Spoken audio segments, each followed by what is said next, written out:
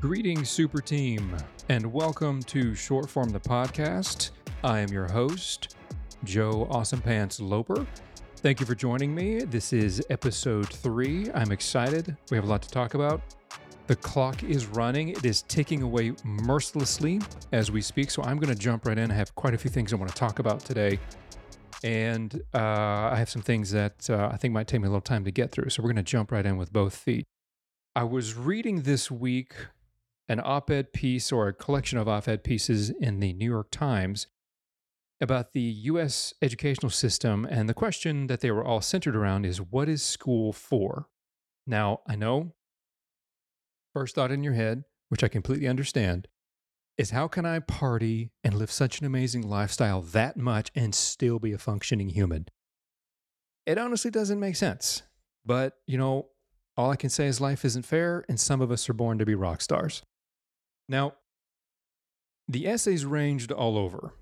The education system is a glorified daycare and just allows parents to go do their jobs and come back to their kids and such, all the way to the education being a necessary part of a republic that builds new citizens. So very erratic opinions. They're all over the map. But it got me thinking about, what are we really asking here? And all of this, of course, is brought to the forefront because of the pandemic. A lot of studies are being released about the damage that was done from kids staying at home and being in Zoom for so long and being on online classes and whatnot. But I think the real question that we're asking is the education, being taught to children really of any use? And, or maybe more directly, is it worth keeping? Is the education system worth keeping? Now, this led me down the rabbit hole of how it all started with Horace Mann and others to create, schools in Massachusetts to educate, unruly children and things like that. And that's a whole nother episode. We're not even going to go near that. But during my research, it did lead me to a letter written by Thomas Jefferson to Charles Yancey in 1816. Now, the majority of the letter was about local projects and business of that time. But towards the end, Jefferson focuses on the need for schools, and he even suggests that they be funded by, a possible tax on citizens. Now, my instinct to the question, is our education system teaching kids something that they can use? Is it being useful? My personal opinion is, obviously I am a recipient of that education. I don't believe it is. Not to the extent of giving children a chance to grow as individuals and building leaders of tomorrow and, like a free exchange of ideas in a place where they're not being weighed down by society's, demands and the functionalities of the political system, which is really what our school system is being turned into. And a lot of attention is being paid to STEM, science, technology, engineering, and mathematics, which is an absolute. I don't think in any way, shape, or form that we should abandon it. I think that's very important. But, to articulate why it's important that we do more to stay informed, and it's not just about information. It's about what we do with that information. How do we process it? How do we understand it? Because we're inundated with information constantly. It's an avalanche of it. So the need is to create an education or give people an education that not only, educates them in the fundamentals, but also gives them the ability to learn on their own. How do you teach someone to learn on their own? Because we live in a world where that's essentially necessary, because we're constantly being thrown new things and the new technologies, new information. Massive challenges on a global scale. Now, one of my favorite shows, you knew I was going to throw some kind of TV movie reference. One of my favorite shows is The Newsroom, and it aired around 2012 on HBO.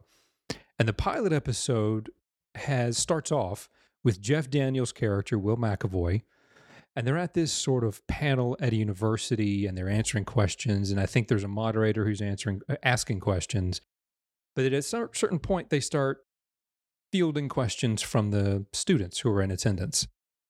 And at a certain one of the students stands up, it's this young lady, and asks the panel as a whole to sum up in maybe a sentence or two why America is the greatest country in the world. Now, the other two panelists give some sort of answer, and they're not.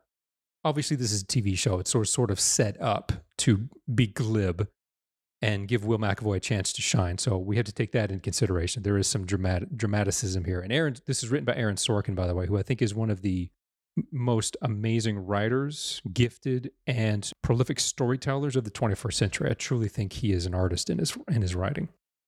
Now, Will McAvoy eviscerates his two fellow panelists for their answers, and then moves on to the girl who just asked him the question. Now, obviously, he's contentious, as you'll hear when I read parts of what his response. I'm not going to read it all. I'm just going to read the parts I think apply to what we're talking about today.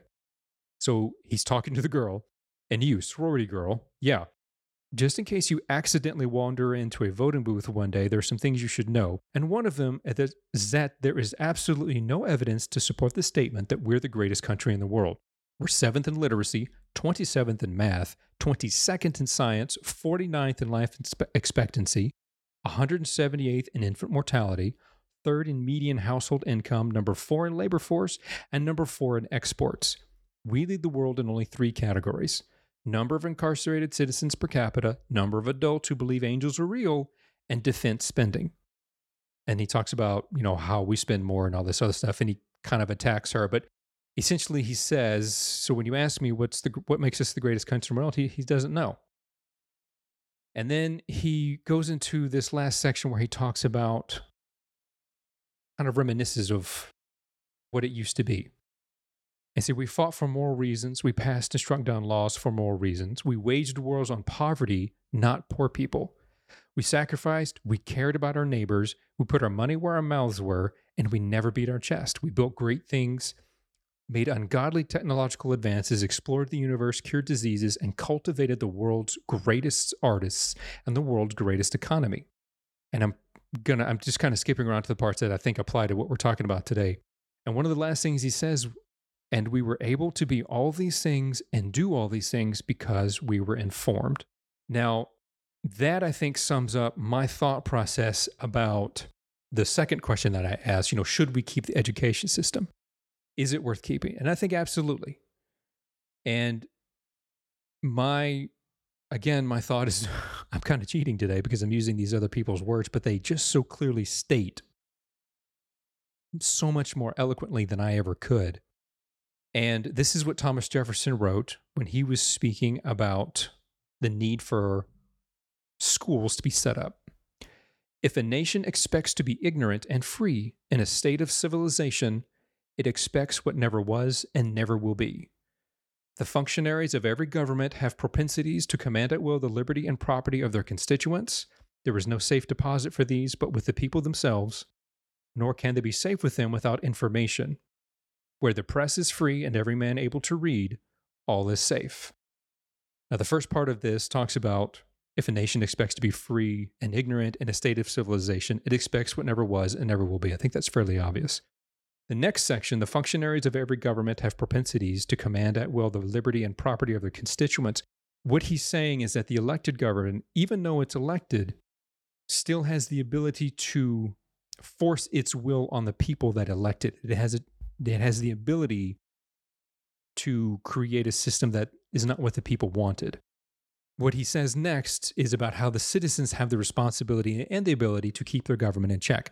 There is no safe deposit for these, but with the people themselves, nor can they be safe with them without information.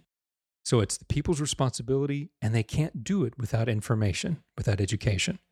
And the last line just, I think, puts it all into clarity. Where the press is free and every man able to read, all is safe. So not only is it, where the press is free, they can report things, information, goings on to the populace, but that every person is able to read it. And by reading it, the idea is that you can understand it, you can comprehend it, you know what to do with it and how to act on it. Again, going back to what I call an everyday leader. And I think what this does for me is clarifies that ultimately we need a place to educate children in a way that enables them to be the leaders of tomorrow.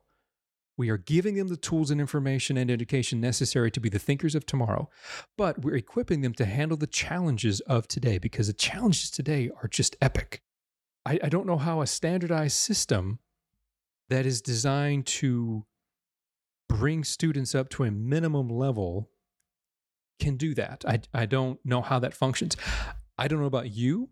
I personally have never used the Pythagorean theory after geometry class, ever. I'm just saying. So my question this week is, should we, as we decide to keep the education system, my question is, what can we do to effect the changes needed without destroying the system as it is? Now, obviously that's easy, and we should be able to figure this out in, maybe the next 2-3 days. It's something that has plagued this country for many decades. And I think Seth Godin does some great discussions about this. He's written about it quite a bit in his books and in a lot of his talks, where he uses the term, people becoming artists in their work. And he doesn't mean the Webster Dictionary version of artist. What he means is that everyone caring so much about their work and wanting to be of service that they approach their work like an artist. Someone who is creating something as a gift for others to appreciate and improve their lives. And if everybody approaches things that way, then everybody wins. And I think that's literally where we need to lead our education system, because if that's what kids are learning from a young age, then that's what they know going forward. I cannot believe that I have a minute or so left. I'm really surprised I got through all that. That was a lot to take in. As always, I want you to take this and foster, hopefully it fosters your own conversations, your own Socratic approach to life and discuss. That is it for me. I wish you the best. Know again that there is always somebody out there that is wanting you to succeed and that you're loved, and I wish the best for you. Tell your friends, tell your family, tell your local politicians about the podcast. You be my bestest friend. To my 3 loyal listeners, I'm going to name you Neo, Trinity, and Morpheus, because I love you so much for being so dedicated. If you don't know why I named them that, you have to listen to previous episodes. That's it for me. Thanks so much for listening, and I will catch you guys in the next episode.